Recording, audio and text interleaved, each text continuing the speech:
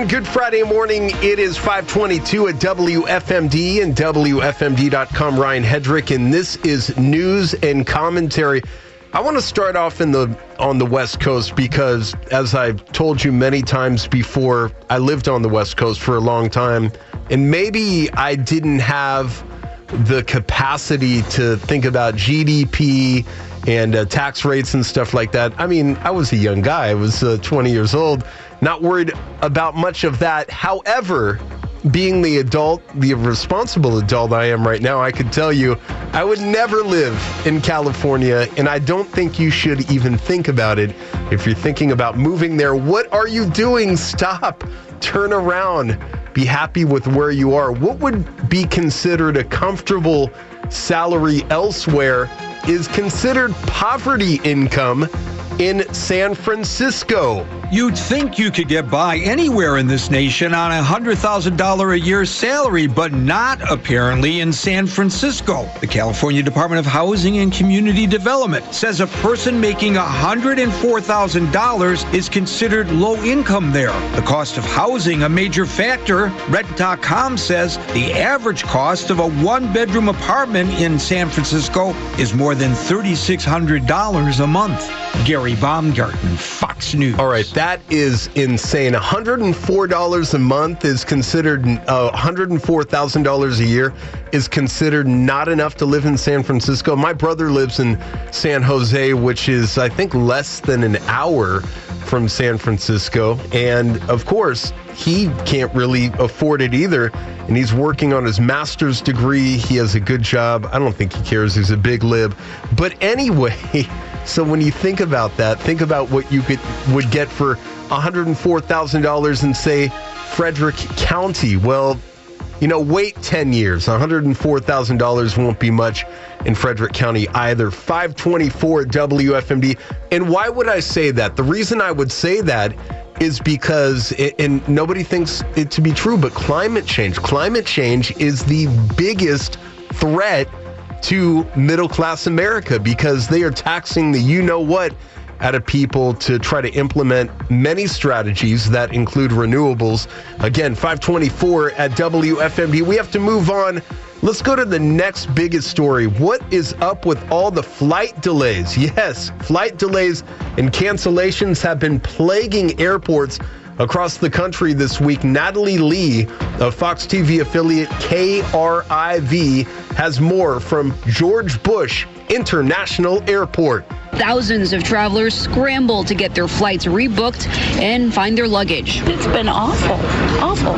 On the phone yesterday for 4 hours, 8 minutes. But trying to get a hold of a representative means waiting on the phone or in line after line for hours. The next available flight is on the 1st to go to Denver. Now they booked me tentatively on July 2nd. Majority of those affected flights are from United Airlines. A United spokesperson says delays and cancellations at IAH are a result of the severe weather witnessed in the Northeast that's impacted all airlines this week. The TSA is warning today, Friday, is going to be the busiest day of the weekend as the 4th of July travel season gets heated up. 525 is your time. What else happened yesterday? A lot. A major Biden administration policy is expected to crumble, right, to make an impact this weekend. Fox's Ryan Schmelz tells us more from Washington, D.C. Americans across the country will see savings on 43 prescription drugs starting this weekend. That according to the Department of Health and Human Services, which says the savings are part of the Inflation Reduction Act signed into law by President Biden. The law requires manufacturers of qualifying drugs to pay rebates to Medicare if the price of those drugs increases at a rate faster than the rate of inflation. The agency claims those taking certain prescriptions could save between $1 to $449 per average dose between July and the end of September, depending on coverage. President Biden has also touted how the bill allows Medicare to negotiate prescription drug prices. In Washington, Ryan Schmelz, Fox News. All right, 526. I want to get to this. This is very telling. A new Fox poll out this morning asks a very simple question. Has America already seen her best days? The results reveal what many of you already think. President Biden has said in many ways that he is buoyed by the hope and the possibilities, the days in front of us. This new poll shows many don't agree, with 48% saying the country's best days are behind us. 43% share the president's optimism. 53% say they are not proud of the country as it stands right now. But at the same time, voters say by a 64 to 33% margin that the United States is still the best country in the world to call home. Gernal Scott, Fox News. All right, 527 at WFMD and WFMD.com. Traffic and weather together right now. Busy Friday morning. Bob Miller checking in at 6:10. We have Chris Murray coming up in 23 minutes with the first look at business on June 30th. 2023, the Morning News Express is up. And there he is, Chris Murray, on a Friday morning, the final day of June. Man, Chris, where did this month go? Chris, of course, is the president of Murray Financial Group in downtown Frederick and the host of Your Financial Editor show you can hear tomorrow. We're going to talk about that in a moment. But first things first, Chris, markets mixed on Thursday. Good morning. Yeah, good morning, Ryan. They were. We saw the Dow up 0.75%, the S&P 500 up 0.5% yesterday, and then the NASDAQ was really flat. It was down not even 0.5 point yesterday. So mixed bag. We see our futures are up a bit, and the European markets up also. Things mixed in Asia to close their week out. All right, mixed seems to be the theme of the morning because we scrutinize the home market, the real estate market all the time, Chris, and pending home sales showed a little bit mixed as well. Yeah, the National Association of Realtors, their index of pending home sales fell 2.7% in May. That was worse than what was expected from economists. Also, on a yearly basis, they were down 22.2%. So the big reason seems to be that home buyers are finding too few choices of homes to purchase. So even though you've got these elevated prices and higher mortgage rates, it's still good for the seller, it seems. Chris Murray joining the Morning News Express. If you're just tuning in, wake up. Good morning. Good Friday morning to you. I certainly hope you have that nice hot cup of rejuvenation in your hand. Chris, let's talk about initial jobless claims, which improved last week.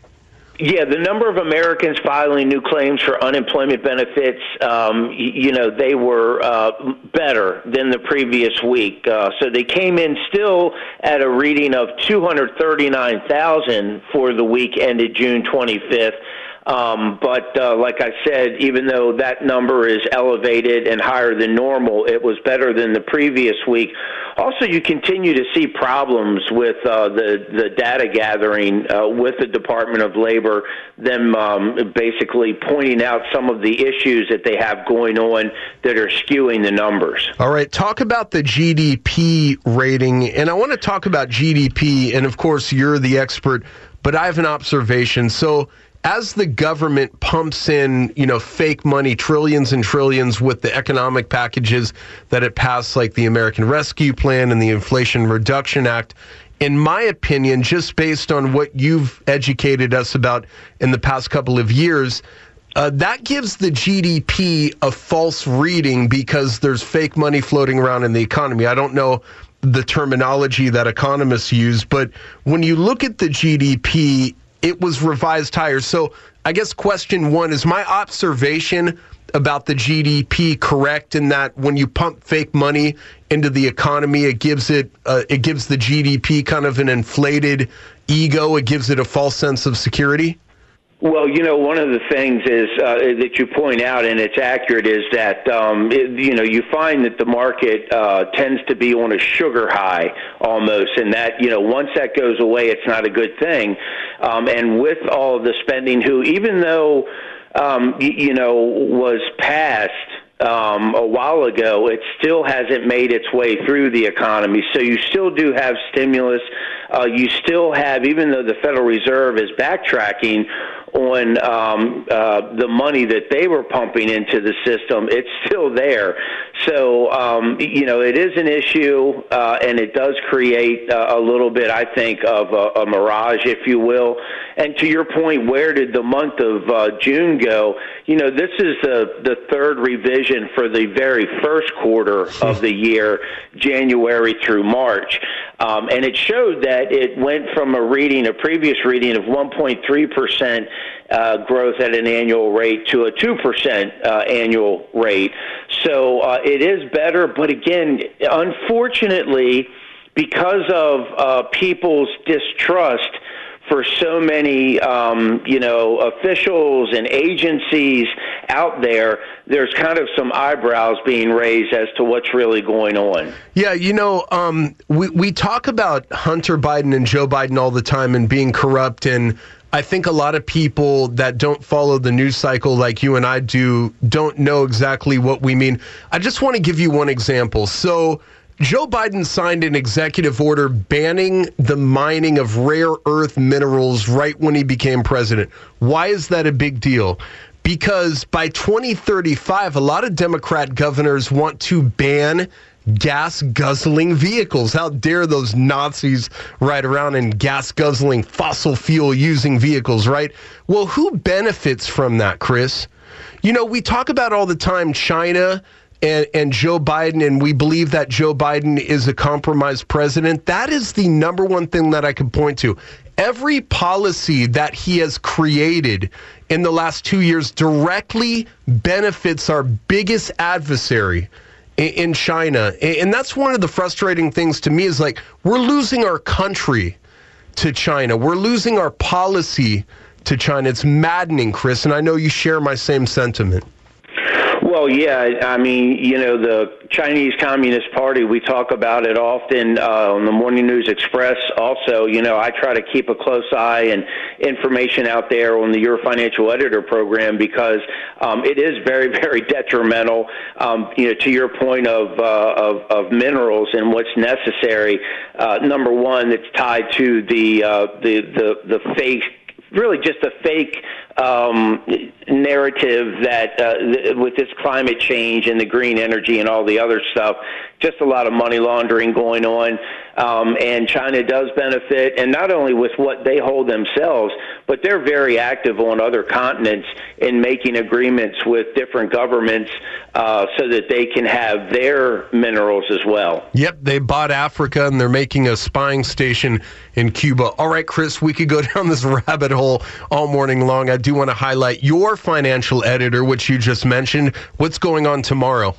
Yeah, we're going to be recapping the top stories as we always do, and then also talking with an expert on what's going on with this BlackRock, ESG, Larry Flint stuff that we talked about earlier in the week. Just get more information out there so people really do have, that they're empowered so that they know what's going on and how their money is being used. All right, Chris, and as we round out June, wow, I can't believe I just said that.